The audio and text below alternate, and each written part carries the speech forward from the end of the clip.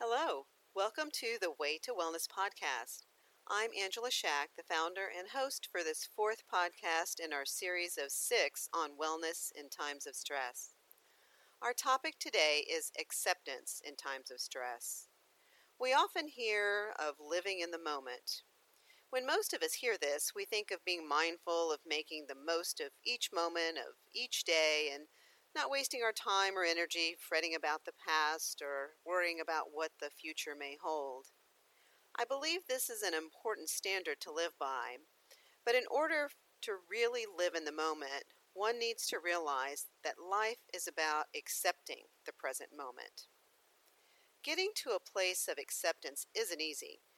It's usually something that will require us to truly seek to understand how we're feeling about a situation and acknowledge that by accepting it, we're going to have to be at peace with both the good and bad aspects of it.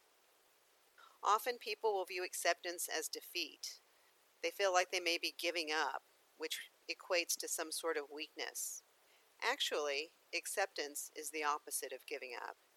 It's actively making a mental effort to shift from a place of resistance to a place of acceptance, so that you can replace unproductive thoughts and behaviors to a more balanced and empowering state of mind.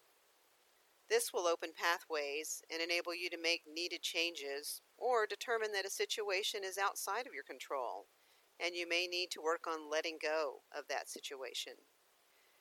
An important caveat is to make sure you can differentiate between situations that are uncomfortable or unpleasant or stressful, as opposed to those that may be harmful or abusive in nature. Anything that is abusive, a bullying type of situation, or violent, this is going to call for taking action to change the situation. I would never recommend that you accept that type of situation in your life. At this point, you may be thinking, okay, I get this, but how do you go about accepting these unpleasant, annoying, or stressful things in our lives? That brings us to an activity that I encourage you to do this week. The activity will start with identifying areas in your life that you feel like you have no control, perhaps some control, or all control. Because often, feeling out of control is part of what brings us stress and anxiety. This activity will help you examine areas of your life and determine how much control you might have over those situations. All you will need to do this activity will be 2 pieces of paper and something to write with.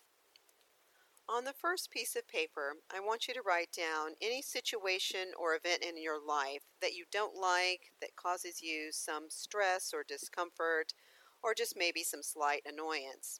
And I want you to write anything you can think of right now in your life that might be causing you to feel that way. Once you have completed that list, get the second piece of paper and make 3 columns. On the top of column 1, you will write no control.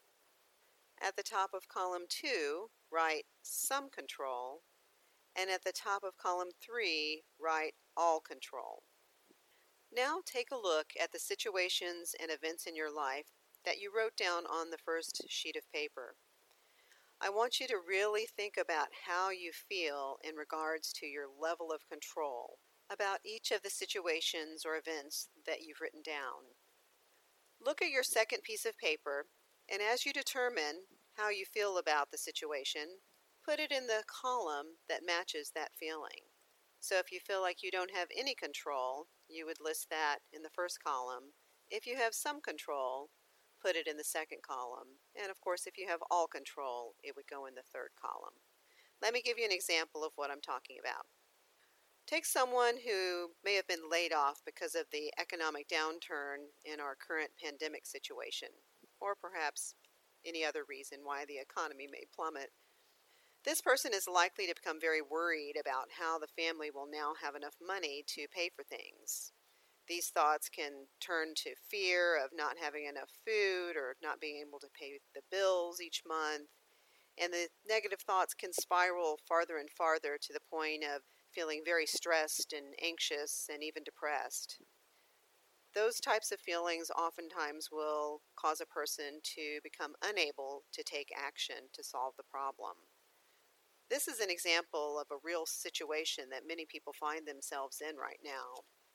Looking at those feelings and behaviors and things that we do have control over or don't have control over, let's take that example and see where it would fit in the columns.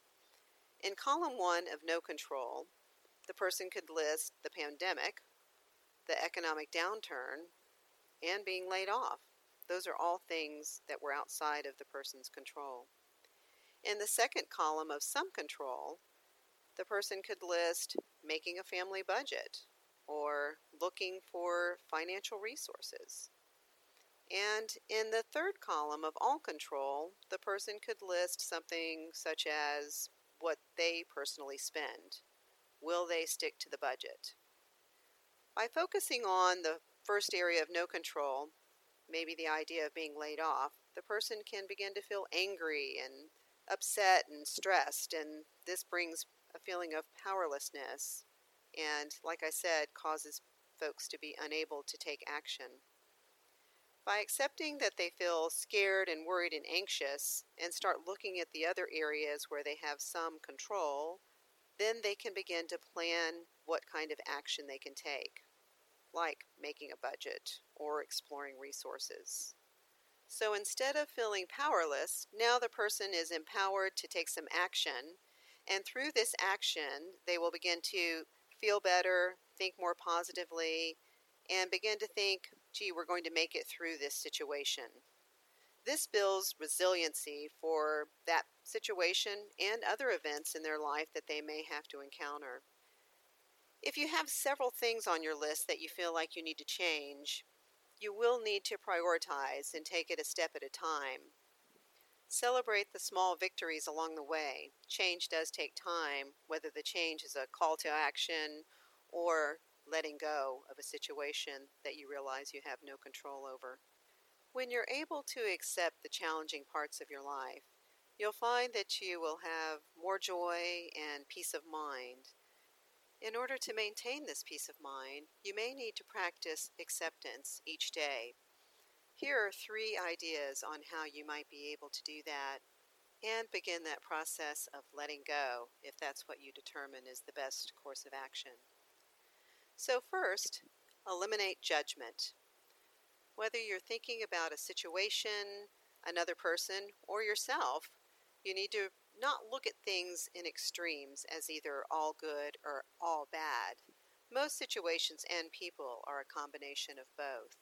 Focus your attention on the good parts.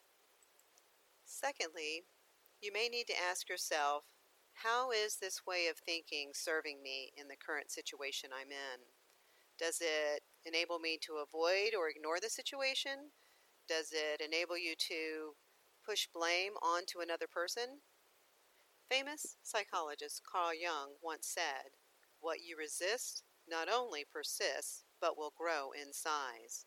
So we know that by avoiding or ignoring things, it's not going to go away, and in fact can make matters worse. So that brings us to number 3. Reframe those negative thoughts into positive thoughts. This takes some practice as well, because our tendency is to go towards the negative of any situation. We have to stop, take notice of that, and immediately replace the negative thought with a positive thought. In closing, remember each day if you can be intentional about doing these 3 things, eliminating judgment, questioning your way of thinking and how it may be serving you or not serving you, and third, reframe the negative thoughts to positive thoughts about your situation, about another person, or perhaps about yourself. By practicing acceptance, you'll be able to create a healing environment and be able to live with less fear and anxiety and feel more empowered as you continue on your way to wellness. Thank you for listening today.